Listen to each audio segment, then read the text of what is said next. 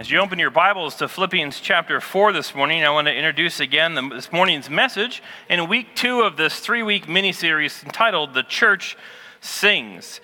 I want to go through our outline this morning, studying a few of the verses in Philippians chapter 4 through 7. Verse 4, rejoicing when it's difficult to rejoice. Verse 5, when God is near, it demands that we not worry. Verse 6, entrust yourself into the hands of your heavenly Father. And verse 7, from where ought we seek inward peace? The big idea here is that when anxiety overwhelms us, we are called to rejoice in the Lord, to delight in His love, and offer thanksgiving and prayer. The church sings of the peace and hope we have in Christ, who reigns eternally as the shepherd of our lives. We're continuing our study of Philippians this morning. We've jumped to chapter 4. Last week I began this series called The Church Sings, and we studied some of Philippians chapter 1. We talked about the training up of our children, being role models for others, our spouses, to our neighbors, and even here at church. We will receive a heavenly reward from the time and attention that we take with the next generation, teaching them as they should go. And Paul continues then in chapter 2 of Philippians. Chapter 2 is about the humility of Christ, how we are to hold fast to the word of life. Chapter 3 is about walking steadfastly. And then Philippians chapter 4 talks about us standing firm. Verses 2 and 3 of chapter 4 involve a harmony with one another. Chapters 4 through 7, what we'll study this morning, rejoicing on all occasions. And then verses 8 and 9, it would study praiseworthy living. So a good opportunity for you to dig into Philippians on your own this week. It would be a good study for you to do. Paul's giving us and his readers here in chapter 4, verse 4, several positive exhortations, some commands telling us there are some vital, important things, both for you as an individual and for the church corporately in Christian living. They all result in the maintenance of peace in the body, so the saints can work together effectively as partners in the gospel, even in the midst of opposing unbelievers. Rejoicing in Christ is something the Apostle Paul commanded earlier in chapter 3, verse 1, and has continued to illustrate abundantly for his readers throughout the epistle. He must have felt that there was great need for this attitude with the Christians in Philippi.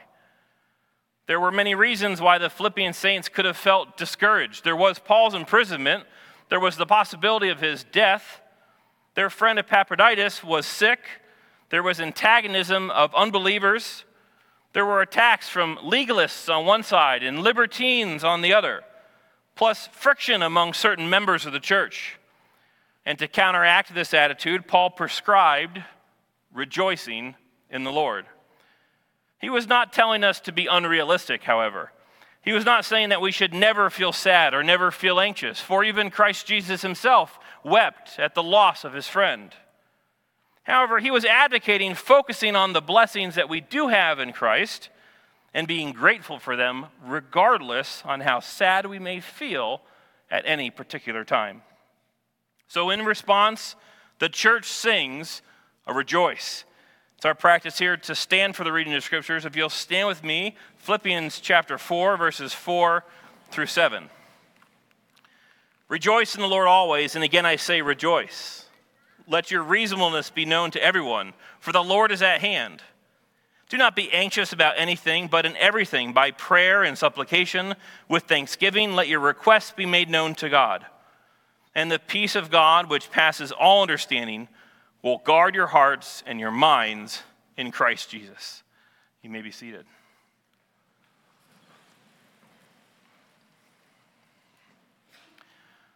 Verse 4, rejoicing when it's difficult to rejoice. There are a variety of places we receive the ability to rejoice from the Bible. And we ought to be rejoicing when it's difficult to rejoice. Pastor theologian John Piper wrote out 7 different places that joy comes from as he studied Scripture. And Piper talked about how extraordinary it was that Paul has this unbelievably durable joy when things weren't going well. Where did his joy come from? First of all, joy was taught by Jesus. Luke chapter 6, blessed are you when people hate you For rejoice in that day, leap for joy, for behold, your reward is great in heaven. Second, joy comes from the Holy Spirit. The fruit of the Spirit is joy. You receive the word in much affliction because you have the joy of the Holy Spirit to carry you on. Third, it comes from belonging to the kingdom of God. Romans chapter 14, the kingdom of God is not a matter of eating and drinking, but of righteousness and peace and joy in the Holy Spirit. Fourth, it comes through faith from believing in God. Romans 15, may the God of hope fill you with all joy and peace in believing. Fifth, it comes from seeing and knowing Jesus as Lord. This verse, rejoice in the Lord always. Sixth, it comes from fellow believers who work hard to help keep you focused on sources of joy. 2 Corinthians chapter 1, we, the church, work with you for your joy. And seventh, it comes from times of tribulation. Romans chapter 5 says, we rejoice in our sufferings, knowing that suffering produces endurance, and endurance produces character, and character produces hope. Paul's not boasting as if he has the answer to all joy. He's just imitating Christ, 1 Corinthians 11. Be imitators of me, Paul, as I am imitators of Christ. He is the example. So for most of us, this will take a call to earnest prayer, because a life of joy in the Holy Spirit through prayer is a supernatural life. If you're here with us today, I'd encourage you to allow the work of the Holy Spirit to begin to penetrate the hardened areas of your heart today. The Christian life is one to be walked only with the Holy Spirit indwelling you.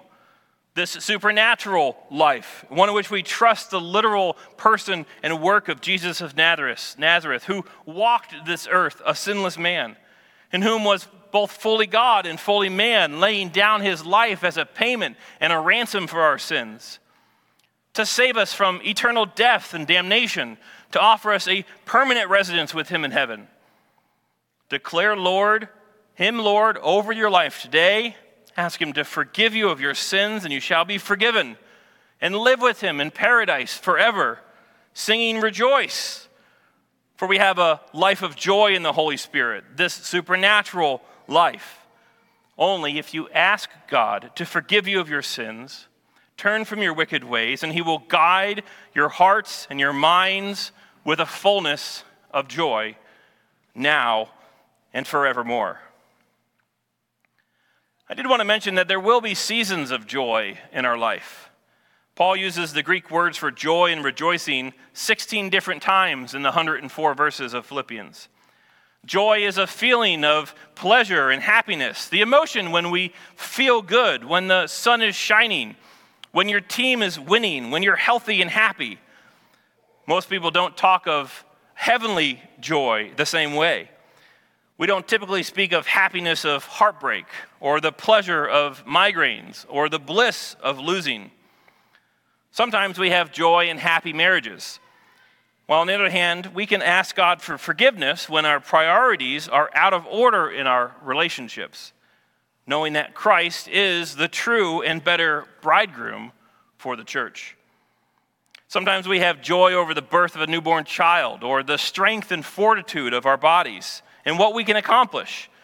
While on the other hand, we can rejoice in a life of bruises and pain, knowing that one day there will be no tears. And those that we love who know Christ as their personal Savior, we have a hope to see them again, for Christ is the true and better physician. Sometimes we have joy over the return of lost sheep, these lost treasures. Perhaps a joy, a child or a loved one that's turned from the Lord. We can rejoice only because we know God is the one who's in control. For he knows the heart of all men, and he is the great and true shepherd. Consider the objects of joy in your life, of gospel joy. The real joy, the reasons for joy, the challenges that joy can present. Joy because, joy through, joy in, so that when anxiety overwhelms you, you're called to do nothing but rejoice in the Lord. One way we can do that, I'll suggest, is by singing the hope that we have in Christ, the peace in whom reigns eternally as shepherd in our lives. On Friday, December 30th, 2022, Keith and Kristen Getty released with artist Shane and Same this new song that we sang this morning, Rejoice. Ben Shive was one of the three other guys or people that helped him. He's an American Christian musician and music producer.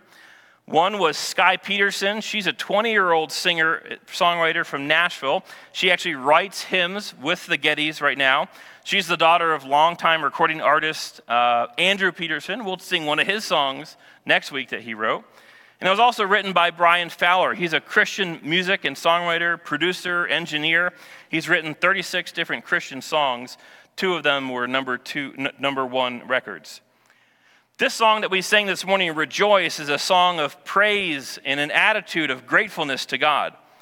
It encourages the listener to rejoice in the Lord, to delight in his love, to offer thanksgiving and prayer. The lyrics remind us that we can find peace and hope in Christ, who reigns eternally as the shepherd of our lives. The song encourages us to praise the Lord in all circumstances, knowing that we have every reason to do so. Look at some of the lyrics with me this morning. Rejoice in the Lord now and always. Sing it again, we rejoice. Delight in the love that he's shown us. Gratefully lift up your voice. His gentleness among us will join our hearts with praise. We gather in his goodness, a family of grace. The words of this song echo the very words of the scripture that we're reading this morning. Singing again and again, rejoice. They share the reminding truths of our need to delight in God's love, to lift our voices with gratefulness in our hearts. For God is gentle with us as we join together with the saints to worship him together, gathering in his Genesis chapter 1 goodness, a family of grace that was built only by the Maker's hands. And as we look to Philippians chapter 4, verse 4, we see that Paul is calling us to rejoice with the Lord, to be glad with him, to be full of joy in an exceedingly bountiful way. This connotation of being well and thriving, this fullness of joy, not only in the Lord, but by him and with him. Furthermore, this rejoicing is not meant to be done alone. It's meant to be done in community. Paul is addressing a congregation, his brethren in the faith. He's telling them to rejoice with one another. This is why we place such strong emphasis here at East White Oak on our pathways of discipleship. These environments are based on Jesus' ministry. This large group gathering of Sunday worship that we're doing now, the medium-sized gathering of Bible fellowships, and the small-sized gathering of small groups. I would challenge you this morning, if you are not attending a Sunday morning Bible fellowship, or you want to sign up for a small group starting in the fall, today is the day. For if you're drifting from the church, drifting into sin, drifting from your first love, or just feel like you're drifting with no one to hold on to, come and see that the Lord is good to us in community and join in on the modeling of Jesus' life and ministry. And while you're here at East White Oak, seek to be a worshiper, maturing in Christ in more environments than just the Sunday morning worship service. You see, the Lord is no mystical, unreachable being. On the contrary, he is the master and creator of the heavens and the earth. He will indwell your spirit. He's very near to you. He's very near to the bride of Christ, his church. And this calls for joy. It's to be done always, at all times, forever and ever, forevermore, in community. Let community help you, please. Paul says we're to rejoice repeatedly, to rejoice again and again as a constant renewal and a repetition in our lives. And he's demonstrating it for us right there in his command. If we continue to look at the lyrics in the Getty song, it says, with each breath he's given, praise the Lord. In these times we live in, we will praise the Lord. Throughout every season, I am sure we have every reason to praise the Lord. The lyric writing here is so in tune with what Paul is telling us. Rejoicing again and again with every breath, even in these difficult days and hours. to rejoice again and again in every season, for we have every reason to praise the Lord. I tell you, these are not the lyrics of another love pop song or an uplifting country music song about the good old life on the farm hitting the top of the record charts.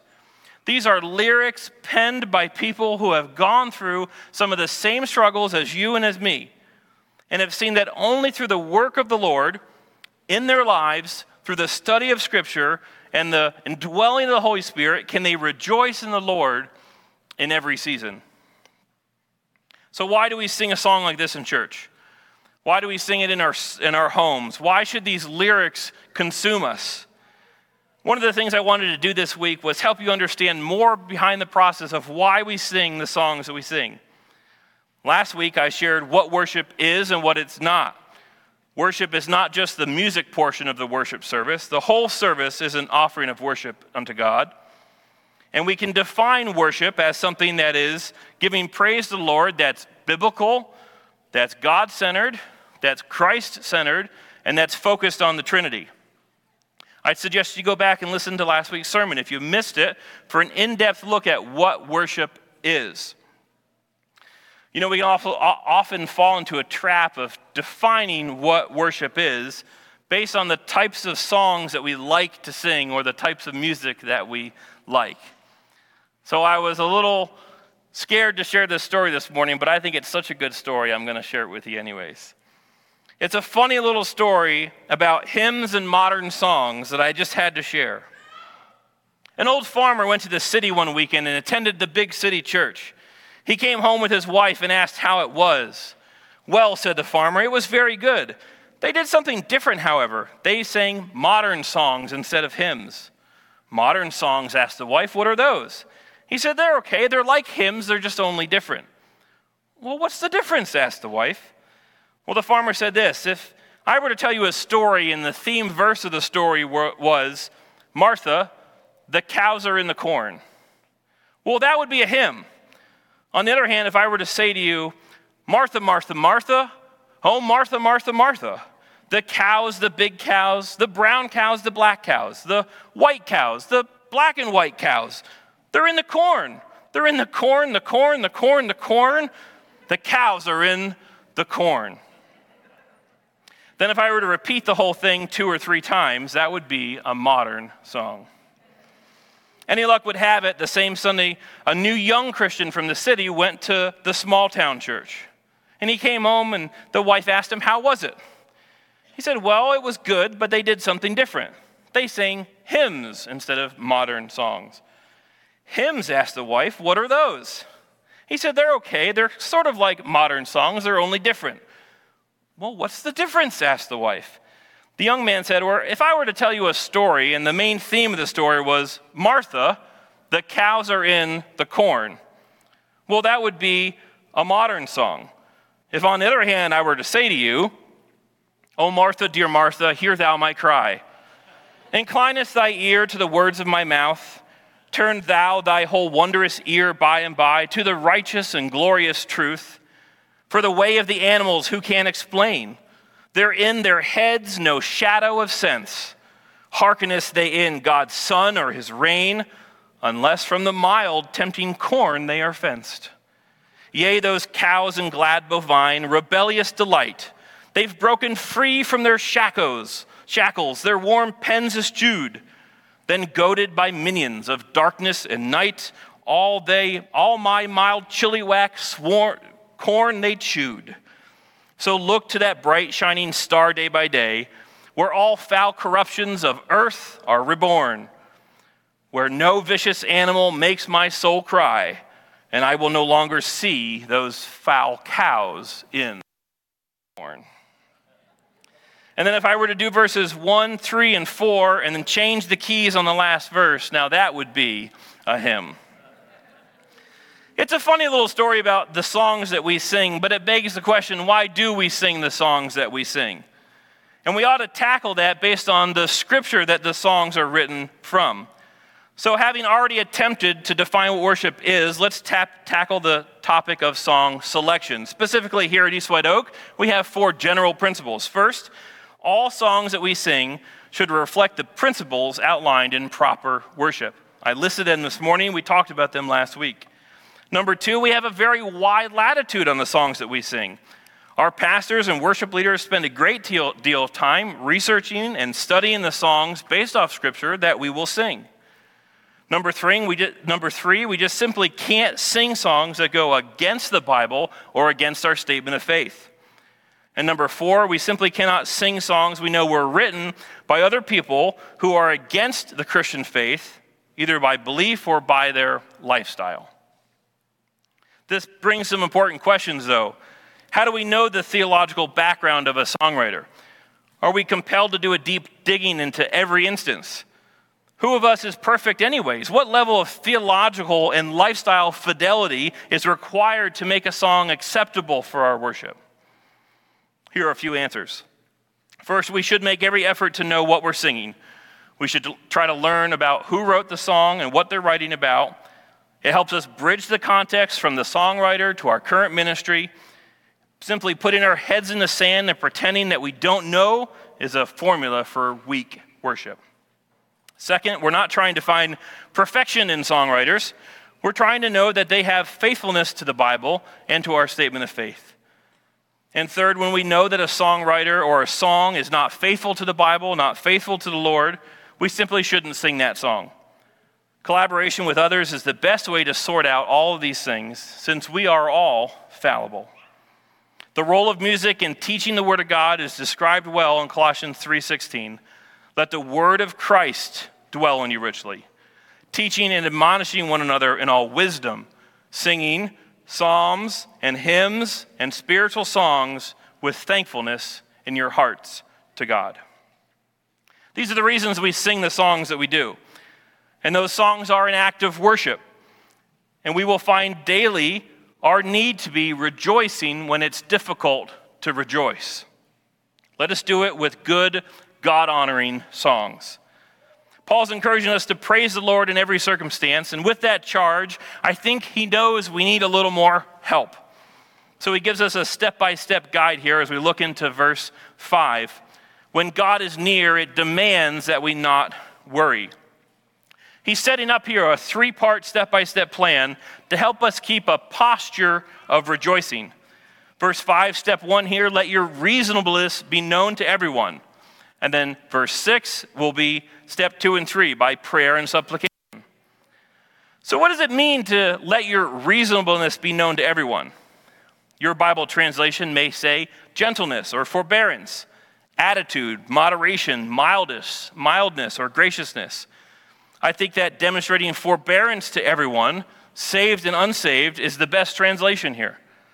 The Greek word contains connotations of gentleness and yielding, of kindness and patience and leniency.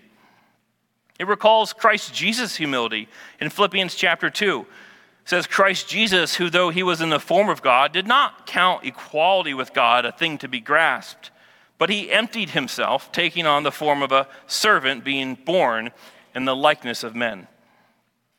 Let's look at a few examples of reasonableness. Trevin Waxon is the Vice President of Research and Development for the North American Mission Board, and he's the founding editor of the Gospel Project. He wrote an article, and he said, one reason we should consider periodic breaks from social media is because we need time for the clearing of the mind and the disengaging from a world marked by a profound lack of unreasonableness. In Facebook, Instagram, and Twitter threads, unreasonableness is on full display. One of the ways Christians will stand out in this generation is by embracing reasonableness. He said two things. One, the reasonable Christian assumes the best, willingly overlooks someone's faults, and in grace chooses to bear with flawed people. And he said, joyful Christians are not nitpickers. They're not looking for reasons to offend. They're not hypercritical. They're known for grace. Those of us that are beloved by God and empowered by the Savior's second coming, you are free to show grace. You're free from the cycles of vengeance that plagues our online community. You're free from anger and bullying and outbursts. You can rest secure in your convictions, trusting that the Lord will vindicate his name and reward his people. Let's not miss out on the opportunity to be reasonable in an unreasonable world, and do it in a way that brings God glory. The forbearing or reasonable person does not insist on his or her own rights or own privileges. They are reasonable and considerate and gentle to others. Why? Verse 5, for the Lord is at hand. The Lord is near. Paul's reminding his readers of both the physical nearness of Christ and the imminence of the Lord's return. So one can read it in two senses. The Lord is at hand in a near physical and geographical way, as in Jesus is near in proximity, as Christ wills and works alongside the Christian, cares for his sheep tenderly, or in a timeline sense, as in Jesus is coming back soon. Both theologically true, but Paul is emphasizing how when we live as heavenly citizens here on earth, we are focused on a timeline sense of Jesus is coming back soon. The Philippians and we today can be reasonable and show forbearance even to our opponents because we know that Jesus is coming back soon to set all things right. I read Psalm 50 in our prayer this morning. We saw praise to God for his mighty deeds. Praise him according to his excellent graciousness. The Lord is near. He alone will right all things wrong, and vindicate those for his glory of God that has been reasonable to others. Choose to be reasonable. Choose to forbear the sins of this world. A glimpse into what we'll study next week. The Church Sings mini-series will look at the end times in Revelation 19. And we'll see that one day the church will be with her bridegroom, Christ forevermore. All our struggles will be over. Peace will be ours forever. And the church will sing a song of victory, celebrating all that God has done. But for today, step one, how do we rejoice when it's difficult to rejoice? We're to be reasonable and gentle with everyone. Not in fear of the Lord, like a boss who's watching over your shoulder, but in a spirit of worshiping the Lord. When he's near, it demands that we do not worry. Do not worry about the fraught-filled world that we live in. For when God is near, it demands that we not worry. Let's look at the next verse 6 here. Entrust yourself to the hands of the Heavenly Father. Do not be anxious about anything, but in everything, by prayer and supplication with thanksgiving, let your requests be made known to God. So step one, how do we rejoice when it's difficult to rejoice? We're reasonable and gentle to everyone. Step 2 and 3, by prayer and supplication. Paul had commended Timothy in chapter 2, commended him for having concerns over the welfare of the Philippians. He said, good job for your concern. But now here we're told to not have concern about anything. Never to be anxious. It's the same Greek word in both places. It's a present imperative. It's a command not to worry, a command that we're expected to follow, not just one time, but over and over again. The resolution of this problem lies in viewing anxiety as a concern that, if uncontrolled, will become fretful and fearful if taken too far. Paul's point here is rather than becoming distraught over a particular situation, we should take it to the Lord in prayer. We should pray about everything that concerns us. Prayer needs to replace worry in the Christian's life. Prayer is the way we talk to God, and we hear from him through the reading of his word. And Paul uses several different words for prayer here in this verse. He says prayer, which is the most general term of our communications to God. Supplications or petitions refers to requests for a particular belief. Thanksgiving is a grateful acknowledgement of past mercies. And requests, which looks at individual requests of God that form a part of the whole prayer. There's a great word study here if you're interested and up for the challenge. Study the 4 different Greek terms that are used, correspond them, and the nuances of how each one is used throughout the Bible. Paul's offering this strong encouragement to seek release from anxiety through prayer and supplication. So what causes anxiety in our lives today? Psychologists tell us that anxiety in part comes from life circumstances or even our age. The list is great: public speaking, death, spiders and snakes, darkness, heights, social situations. Teenagers often have fear of fitting in, whether their lives will make a difference. And all teenagers face both the joy and fear associated with increased independence as they grow out of childhood and into adulthood. This same fear is often anxiety-ridden in parents as they watch their kids grow up and start to move out of the home.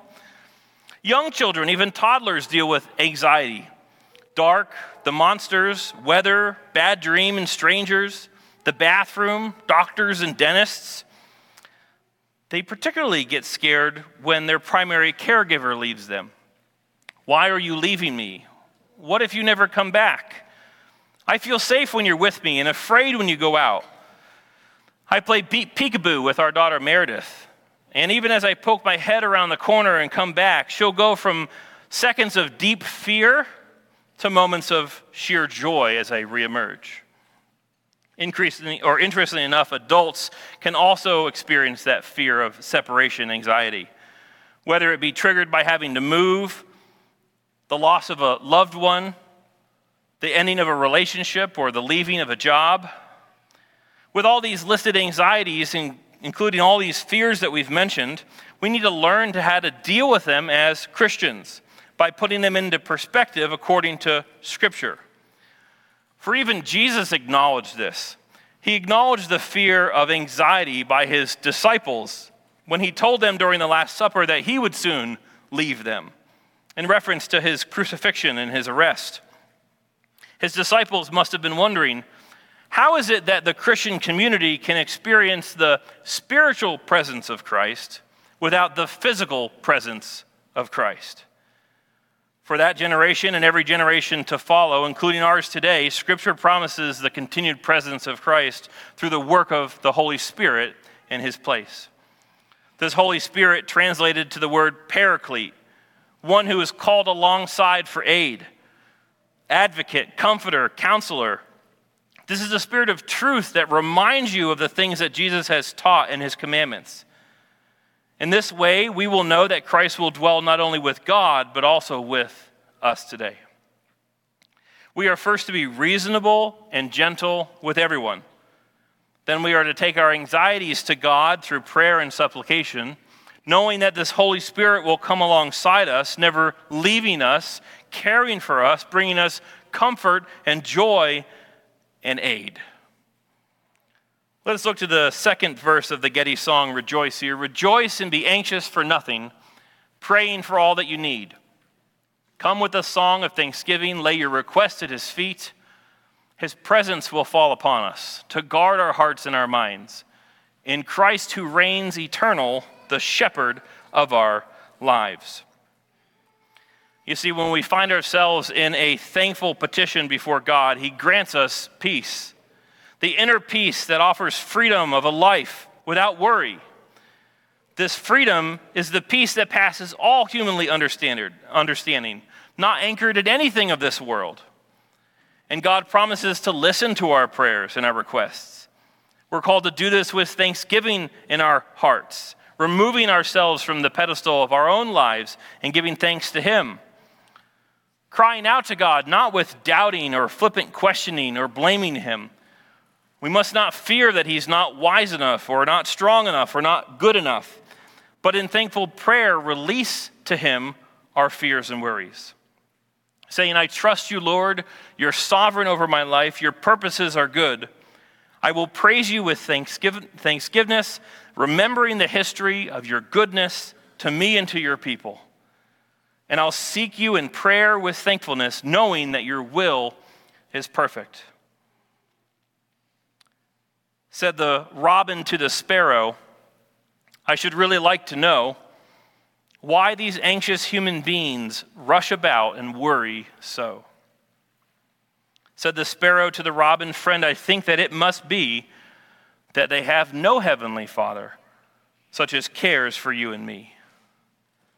2 Chronicles 7:14 says, if my people who are called by my name humble themselves and pray and seek my face and turn from their wicked ways, then I will hear from heaven and will forgive their sin and heal their land. We must humble ourselves before the Lord in his sight and be willing to turn from our wicked ways. I suggest that a good way to do this and to remind ourselves is through singing a song to God, praises to the great shepherd of our lives. Verse 7, from where ought we seek inward peace? Rejoice in the Lord always. We have this 3-step plan now. We're told then the result is the peace of God, which passes all understanding, will guard our hearts and our minds in Christ Jesus. The lyrics, rejoice in the Lord now and always. Tell of the good he has done. Worship the Lord to remember all the joys yet to come. The hope that burns within us, the dark cannot destroy. With praise that's never ending, we say again, rejoice. This peace of God, which passes all understanding, guarding our hearts and minds.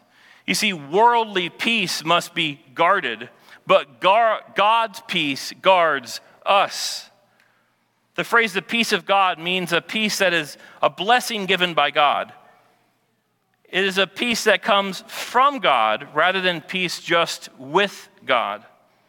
It's a peace that comes to us when we pray because we enter into his presence. It's a release from tension, something that we can't fully comprehend. This peace acts as a guard of the believer's hearts and affections and minds. Paul was not saying that we will feel absolutely at ease and relieved after we pray, but a measure of peace will be ours. We will have confidence that we've laid the matter of this life before the Lord and sought his aid. This verse doesn't promise that peace will be the indicator of God's will, but it is God's working in our lives. Paul did not say that we need to make Paul did not say that if we need to make a decision, God will make known his peace to us. He will just give us peace, that he is in control. The promise of the verse is that if we pray rather than worry, God will give us peace, simply knowing he is the one that is near. Anxiety brings no peace. Praying brings peace. Paul started his letter in Philippians here, grace to you and peace from our God and Father, the Lord Jesus Christ. This gospel gift of peace is only found through Jesus Christ. And Paul continually points to the benefit of Christ, who offers a peace that transcends all earthly woes. He's rejoicing and peacefully resting in prison, a place where no man wants to be. Yet this peace guarded his heart and his mind in Christ Jesus. And God's peace will guard us from anxiety and doubt and worry.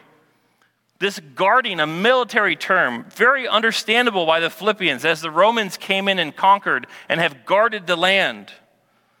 Just as soldiers protect a city, so God's peace guards and protects the believers who place their daily trust in him. To protect our hearts and minds, not as two different things, but as a comprehensive look at the life of the believer. You see, in Hebrew, the heart here is the center of one's being. It's the wellspring of life, Proverbs 4 says. Above all else, guard your heart, for it is the wellspring of life. When anxiety strikes us and we are within the garrison of God's peace, our very thoughts of fear and distress will subside.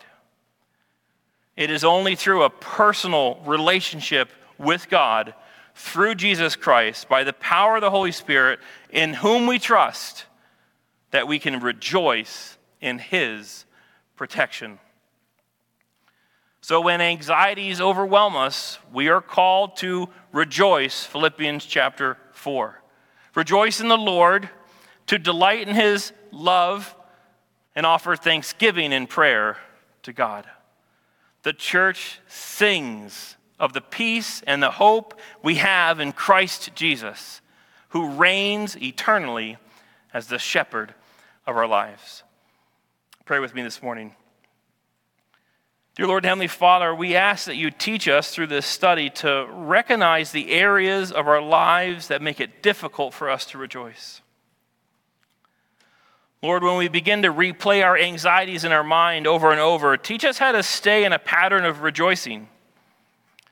We ask that you put a song on our hearts to sing to you and to penetrate our worry. We're thankful for a God who draws near to us. You teach us to respond to others in a reasonable way, in a gentle way, seeking peace in our relationships. Why? For you're at hand. We bring to you our prayers. We ask for your peace and mercy in our lives. We thank you for your goodness and your faithfulness to us. And we make our requests made known to you. Let us be a community of believers who protect and guard one another by the encouragement and the study of your word together in community. And we beg you that when anxiety overwhelms us, we will rejoice in the Lord, we will delight in your love, and the church will sing of the peace and hope we have in Christ, who reigns eternally as the shepherd of our lives. We ask all these things in Jesus' name.